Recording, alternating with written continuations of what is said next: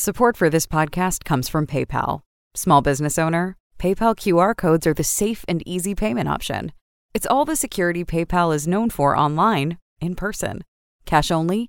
QR codes allow you to accept credit or debit with everyday low fees. No additional hardware or software needed. Use the app to generate your unique QR code. Customers scan your code with their PayPal app to pay you. Learn more at paypal.com/us/getqrcode. Welcome to the Hidden Entrepreneur Show. My name is Josh Carey. You want in on a little secret? I was in hiding for 40 years. Yeah, I was hiding every part of myself in every situation. And I can tell you one thing, hiding sucks. I'm now on a mission to help extraordinary people like yourself rediscover the world around you, connect beautifully with others, and excel tremendously in all you set out to do. Join in. It's the Hidden Entrepreneur Show. All right. Hello there. This is Lauren Heath. I am the empathpreneur filling in for Josh Carey on the Hidden Entrepreneur Show. And I am so incredibly stoked, excited, honored to be sitting here with Larry Roberts. Larry is amazing. He is an Amazon #1 best-selling author, top-rated Udemy course creator, coach, facilitator, thought leader in the podcast industry. So I know we had talked about you are now sitting on the opposite side. How is it feeling to be on the interviewee side of things, Larry?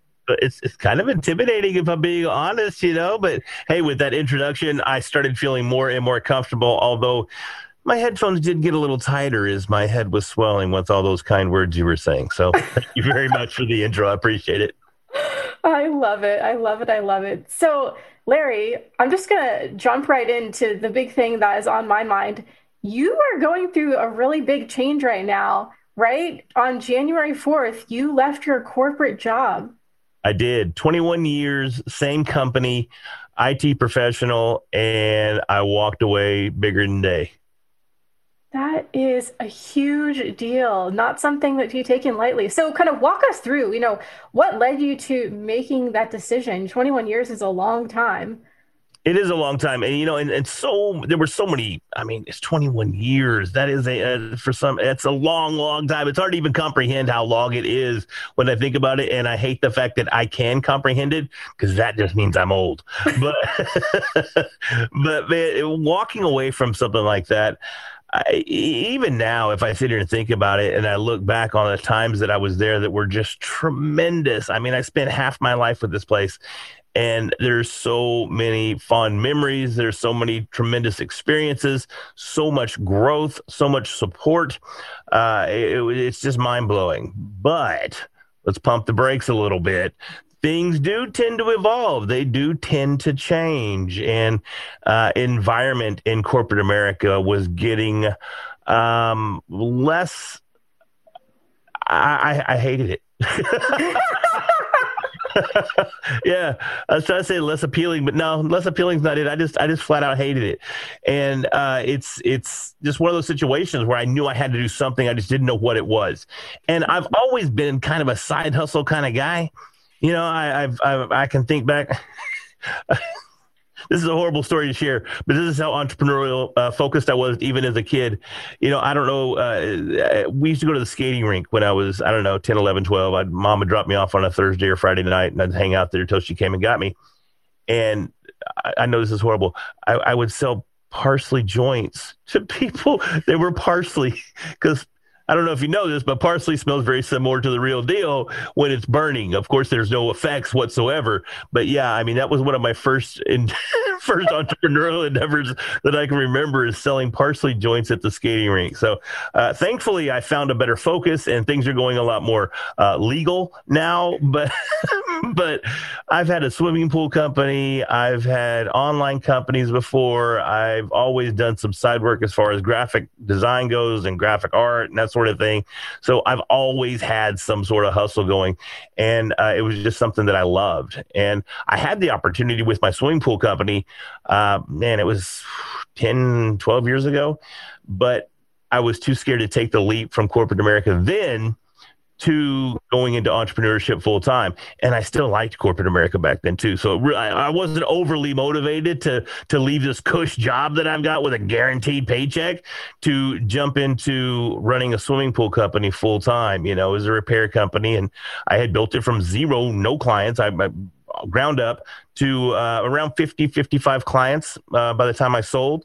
So it was a great opportunity for me to learn a lot about business and learn a lot about entrepreneurship and really see some of the ins and outs and some of the things that you needed to know that I didn't know going in. So tremendous learning experience. But again, it came to the point where corporate America it lost its shine, and there were new people involved. There's new attitudes that are out there.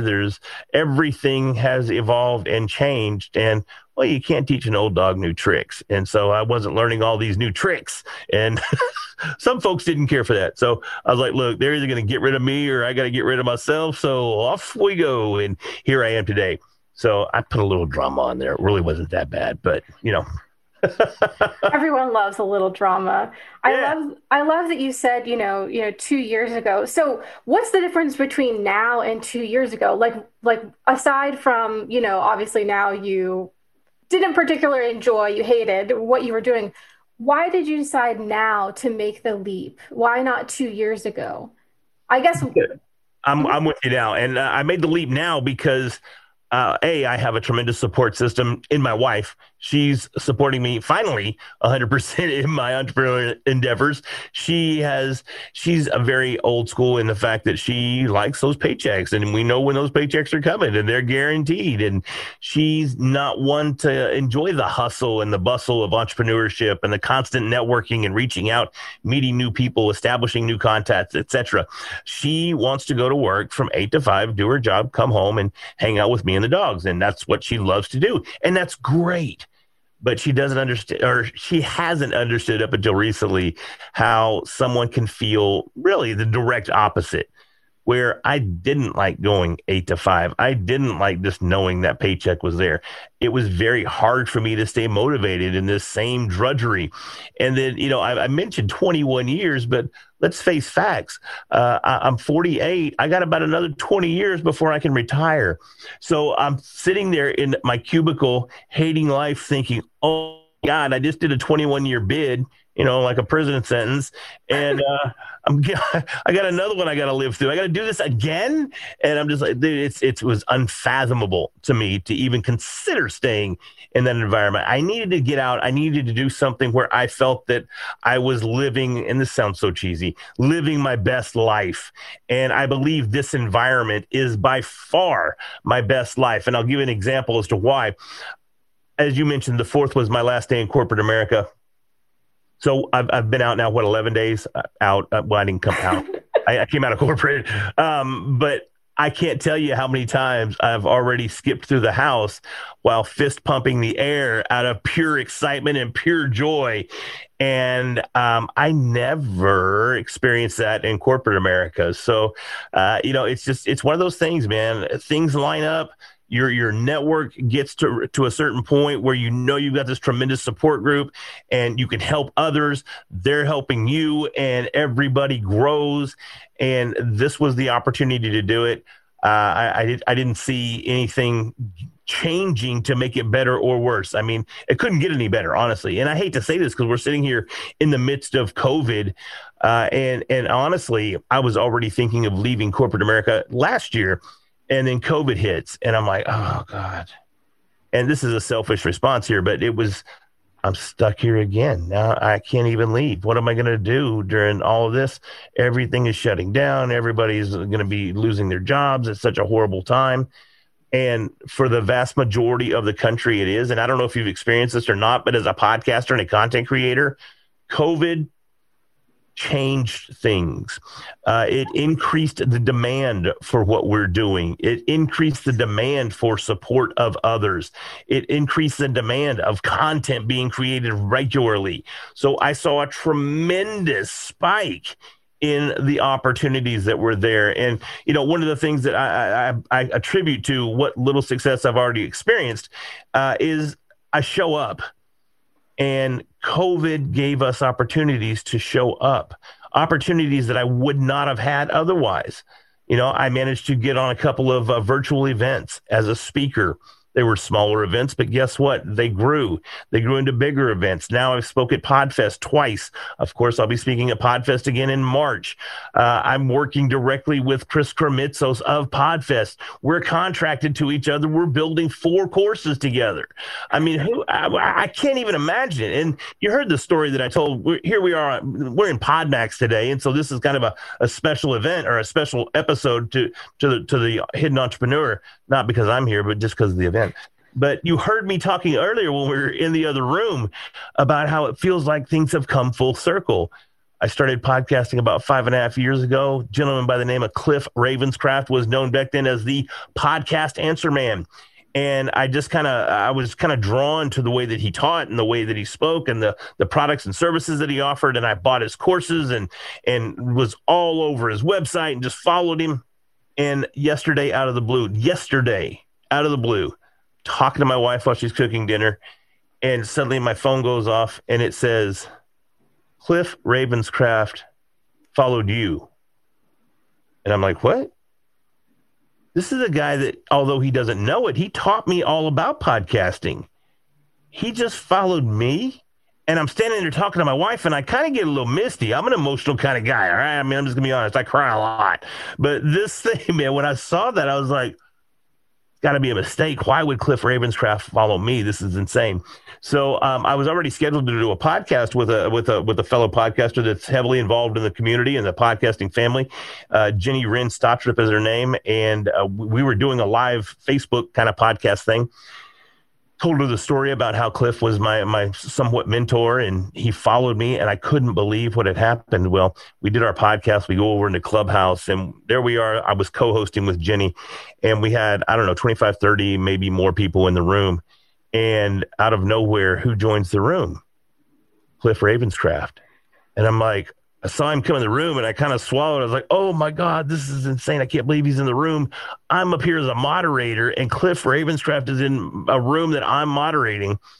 And Jenny, being the little comedian that she is, says, you know what, Larry, I think you need to share that story again, but this time you can share it with exactly who it's about. And I'm like, Jenny, come on, man.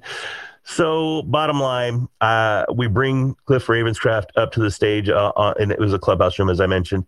And I told that story about just the tremendous blessing it was. This sounds so cheesy, but it just is so true to see Cliff Ravenscraft randomly follow me. And I'm telling him the story. And I'm, Joe, good enough. And I can't put it together. It's just nuts, man. And it turns out someone referred me to Cliff, said, hey, Cliff, you need to follow this guy. You need to bring him into your circle. He's a great guy for this and that. And I'm not saying that to toot my own horn. I'm just saying that's exactly what Cliff Ravenscraft told me in this room with tears. Thank God Clubhouse is only audio and not video, too, because, I'm sitting here, tears running down my face, and I'm still choking back, trying to sound cool, but trying to sound so grateful and trying to appreciate the moment and just take it all in.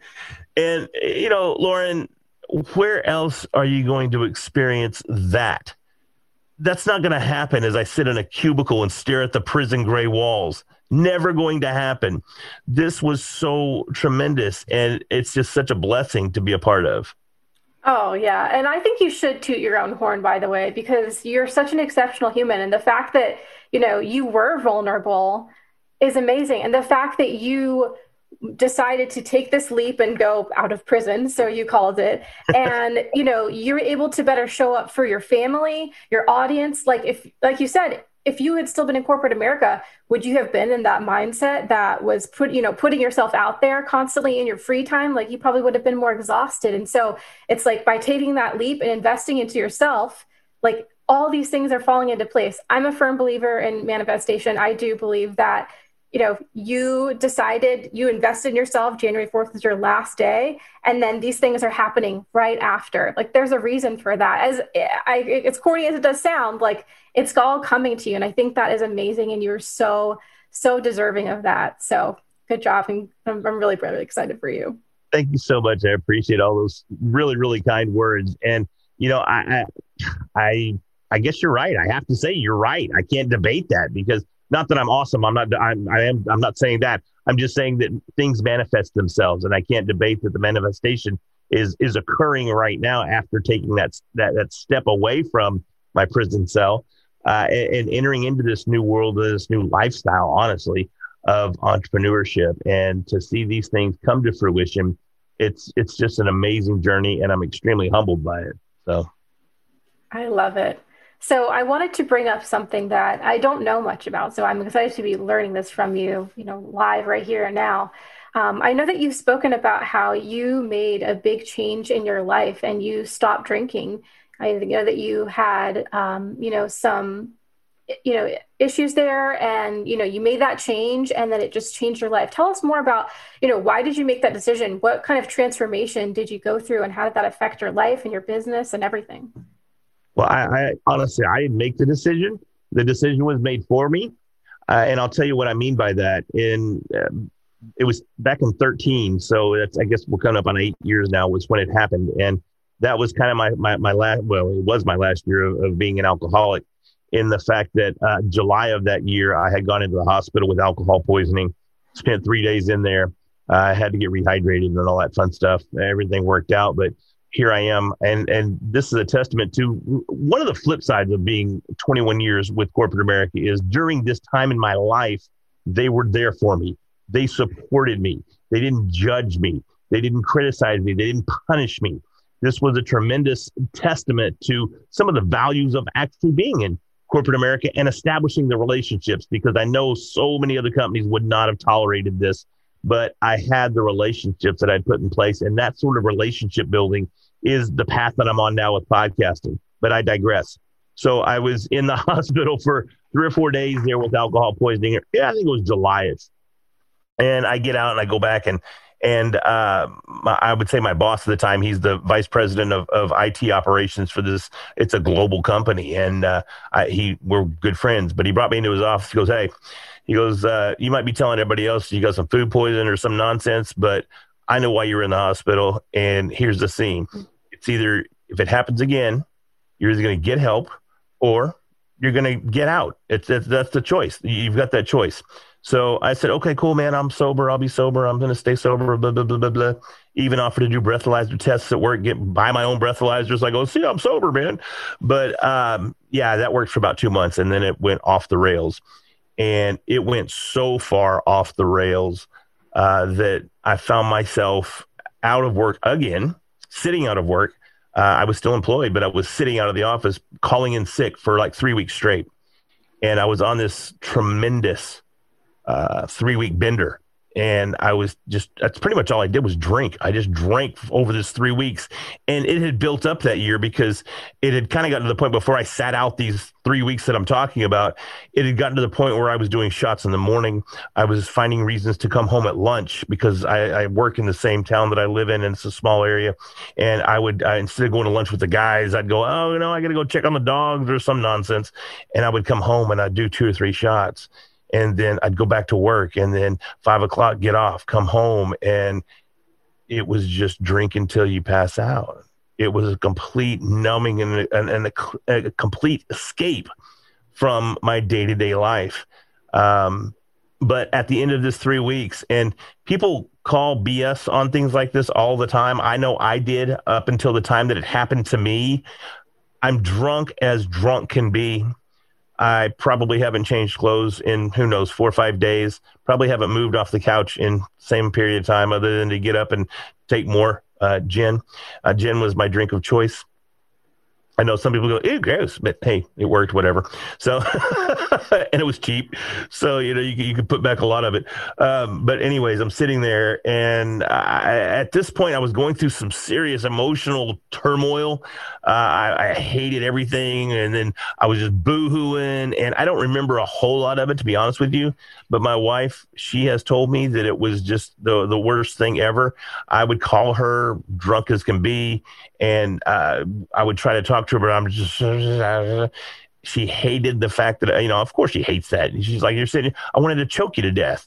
Thankfully she didn't. But another testament to the fact that she stuck by my side during all this and helped me pull through.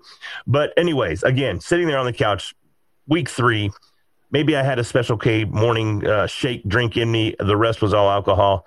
And things started feeling a little desperate. Of course, physically, I felt like crap, of course. But emotionally and mentally, I started feeling desperate. And it came in a moment, just boom. I'm telling you, it was so clear. This voice said, here's the scene, dude. Get up, get help right now. Tomorrow's not going to come. So you got 2 choices. You can either get help or we'll check you on the flip side, because tomorrow you won't be sitting on that couch. So clear, Lauren. I can't stress it enough just how the moment of clarity was. And I reached out to one of my best friends. I said, dude, Kenny, I need help. I'm about to die. And I know that for a fact I was. Kenny, in turn, he worked with us as well at the same company. So he goes over to my wife's area. He goes, hey, Larry just called. He is dying for help. He's scared, blah, blah, blah, blah. Put things into motion. Next thing I know, the 2 of them are at the house. They're sweeping me away, and they had made arrangements already to send me to a rehab facility. And I was very blessed in the fact that this wasn't like a state-run rehab facility. This was it's one of the premier facilities in the state of Texas. And it's only because, once again, of the relationships that I had in place already, because my boss, the VP of IT, who had told me I was going to get help or get out, he just happened to be neighbors with one of the doctors that runs this rehab facility. So it's a very expensive facility, but they negotiated, and because I didn't have a whole lot of money. But you know what? Here we go with the manifestation. This is kind of interesting because 3 years before this, I'm sorry, my grandma passed away. Actually, 4 years. It was 2009. And although I didn't know it, I knew she had oil royalties that she would get. And the times I had seen them as a kid, they were nothing, $25 here, whatever, blah, blah, blah. Wasn't exactly bringing in any big cash. For some reason, this company reaches out to me and goes, we've been trying to find you for the last 3 years. This account has X in it, and we're looking for your grandma. I said, well, she passed away, but I'm the sole heir. So I stumbled on this cache of cash. Now, it wasn't millions of dollars or anything, but it was significant, at least, especially for me, more than I had ever had in my life. But now we turn and we go, okay, you got this cash. Now suddenly, what are you doing? Now you can afford to go to this rehab place, even though it was still, they'd set it up at a discounted rate. I still had to pay. I didn't get to go for free. And I wouldn't have had the money in any way, shape, fashion, or form if it was about a year earlier when I got that call and said, you have this amount of money and it's available to you. So, Lauren, that right there, I wouldn't be here today, most likely, if that hadn't happened, because I wouldn't have been able to afford it. I don't care how much you discount the place. I couldn't afford it. So I had the money to go to get the help that I needed to make it a successful turnaround. And going back to the actual day that it happened, they got me to the facility, and I was so far gone that the facility couldn't keep me. Here's the new guy in rehab, and what's happening? The ambulance is coming to rehab to take this guy away because they can't stabilize my vitals. So they stick me in the ambulance. Off I go to the hospital. They get me stabilized. I'm there for 4 or 5 days, and I'm not sure exactly how long it was because all I can really remember from this day is that I wanted out very, very badly. And I was on a floor, and my room was there's like the whole floor, but there's rooms on the inner part of the room of the floor. So you can walk around the whole thing like an oval track type scenario.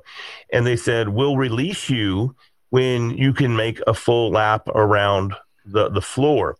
And I remember this bigger than day. It had 12-inch tiles on the floor, hospital tiles, right?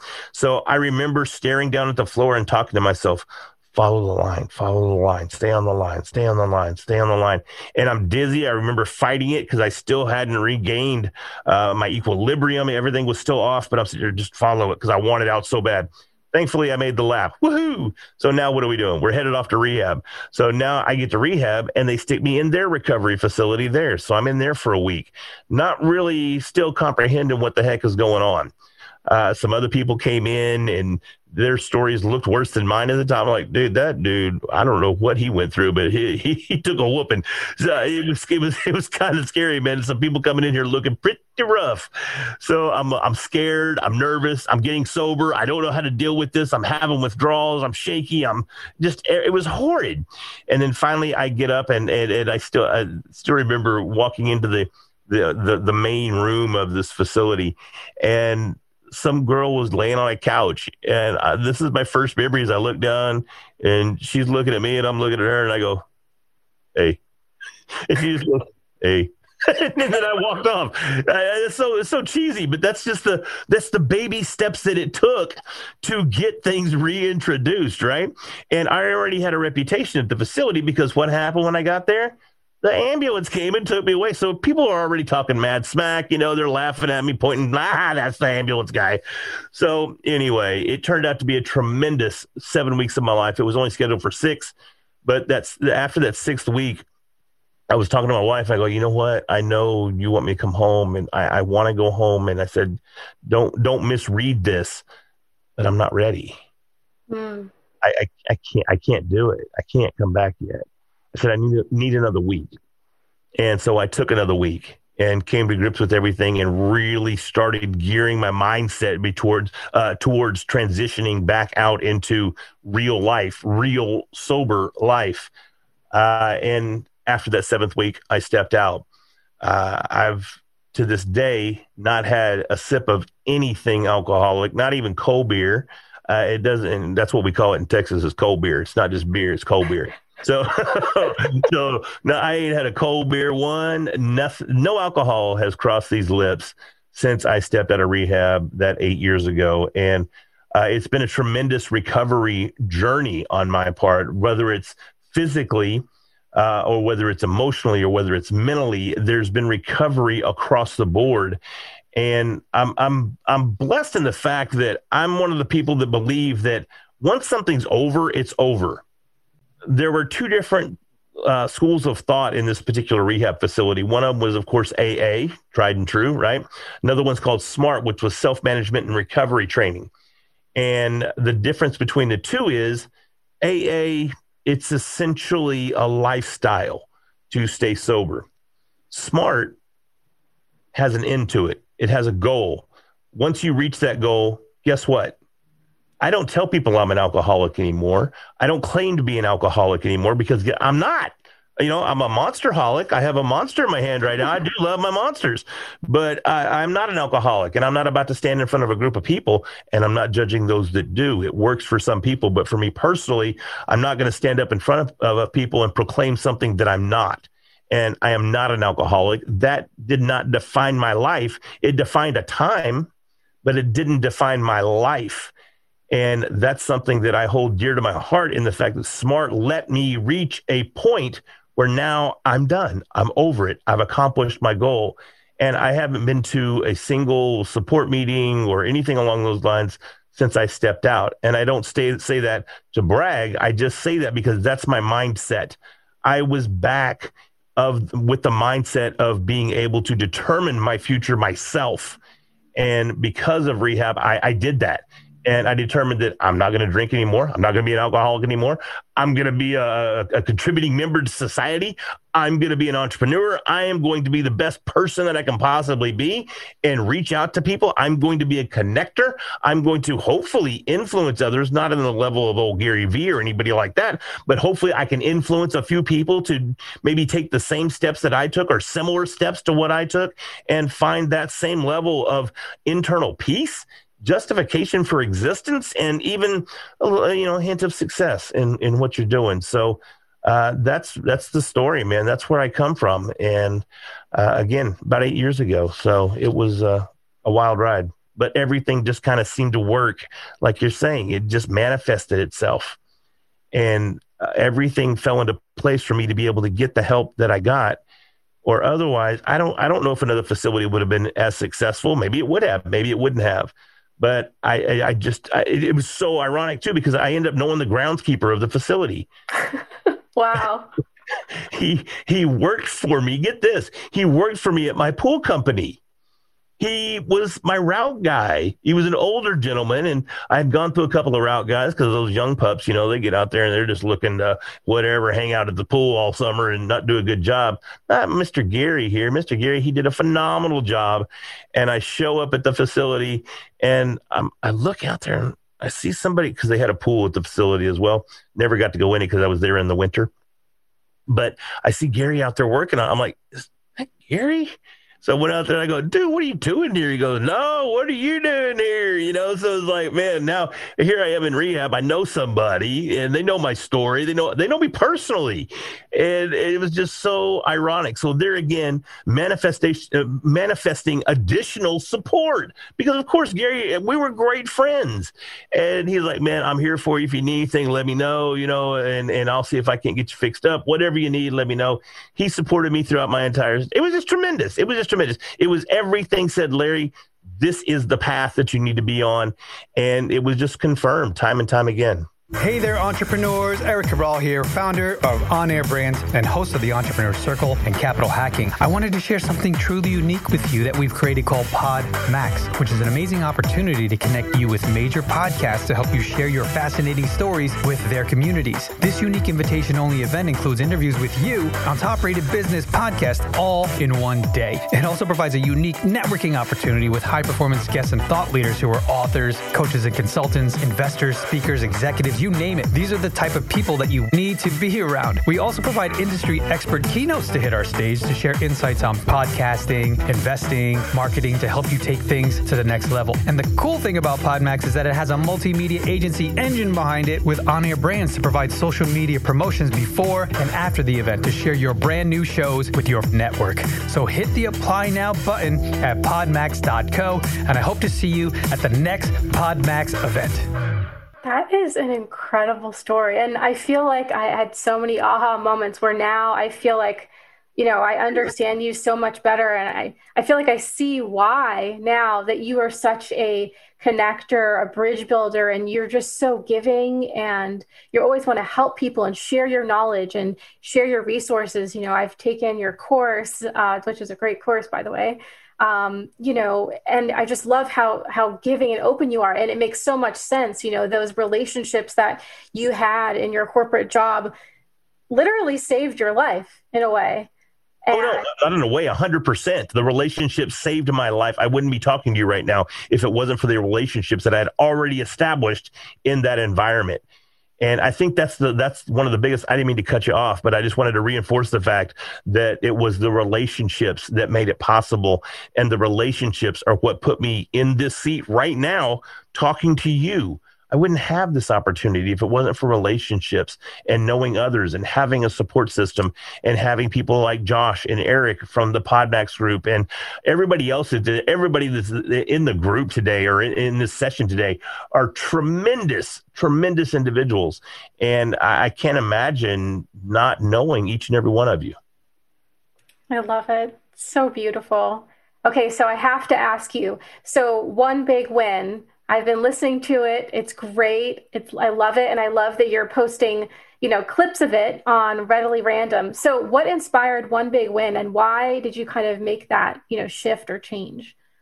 One big win was my attempt to niche down a little bit further, really kind of give some direction to the show. As I don't know if you said it or not, but my previous show was Readily Random. And my company, I have an LLC, Readily Random Media. That's the name of my business. I love that name, Readily Random. It was a lot of fun for me because it dates back all the way to MySpace. And I had a blog on MySpace called Readily Random where I would just talk about whatever. Well, and that was the gist behind the Readily Random podcast was it gave me access to tell stories of others that had gone through a recovery process, whether it was drugs, whether it was alcohol, whether they overcame a physical limitation or a horrible accident in their life or a moment of loss that they overcame and fought back with. That was the original concept for Readily Random.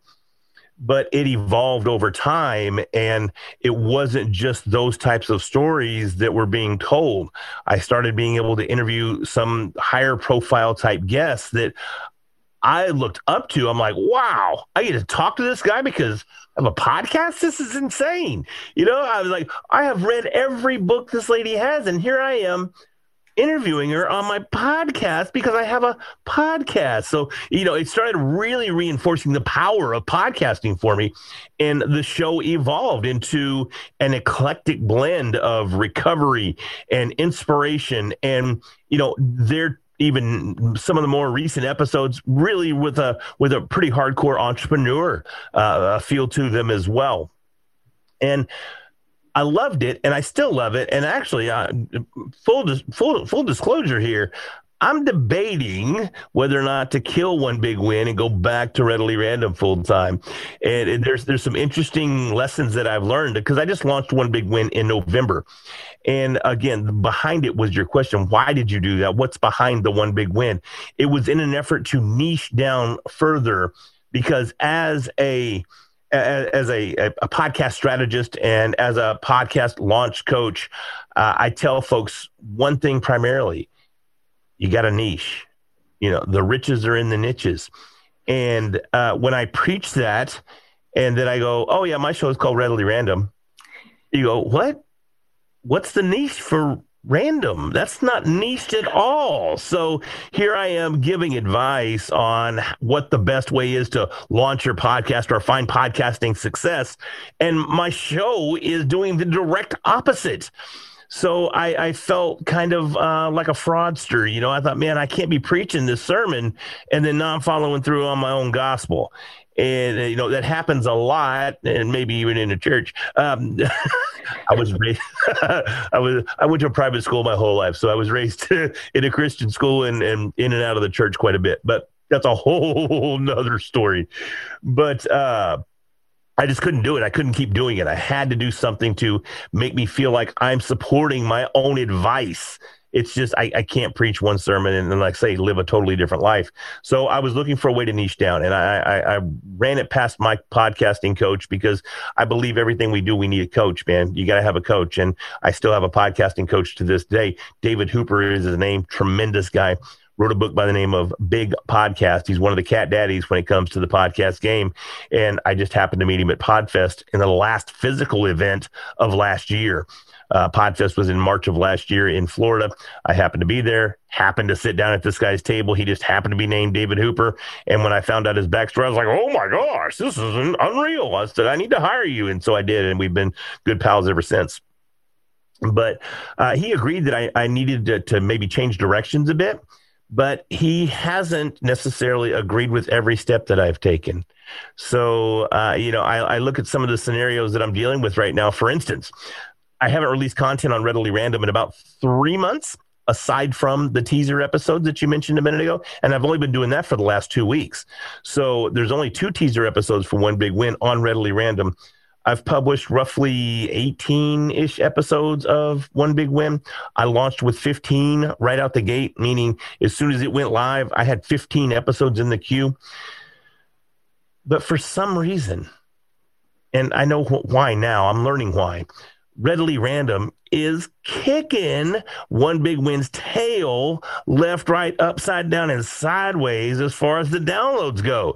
So I'm sitting here going, man, I've got all this great content, and I'm not tooting my horn there. I'm tooting my guest's horn because I have some tremendous people that were on the podcast sharing their story, sharing their insight, and they're sitting there on One Big Win, but Readily Random is crushing it. I did the math, and it wasn't very difficult to do because it was a factor of literally 10. Readily Random is still producing 10 times the engagement that One Big Win is generating.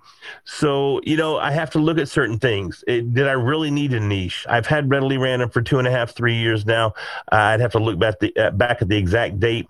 It's been around. It's established. If you look up Larry Roberts' podcast on Google, guess what? There's 2.5 pages of Larry Roberts and what? readily random.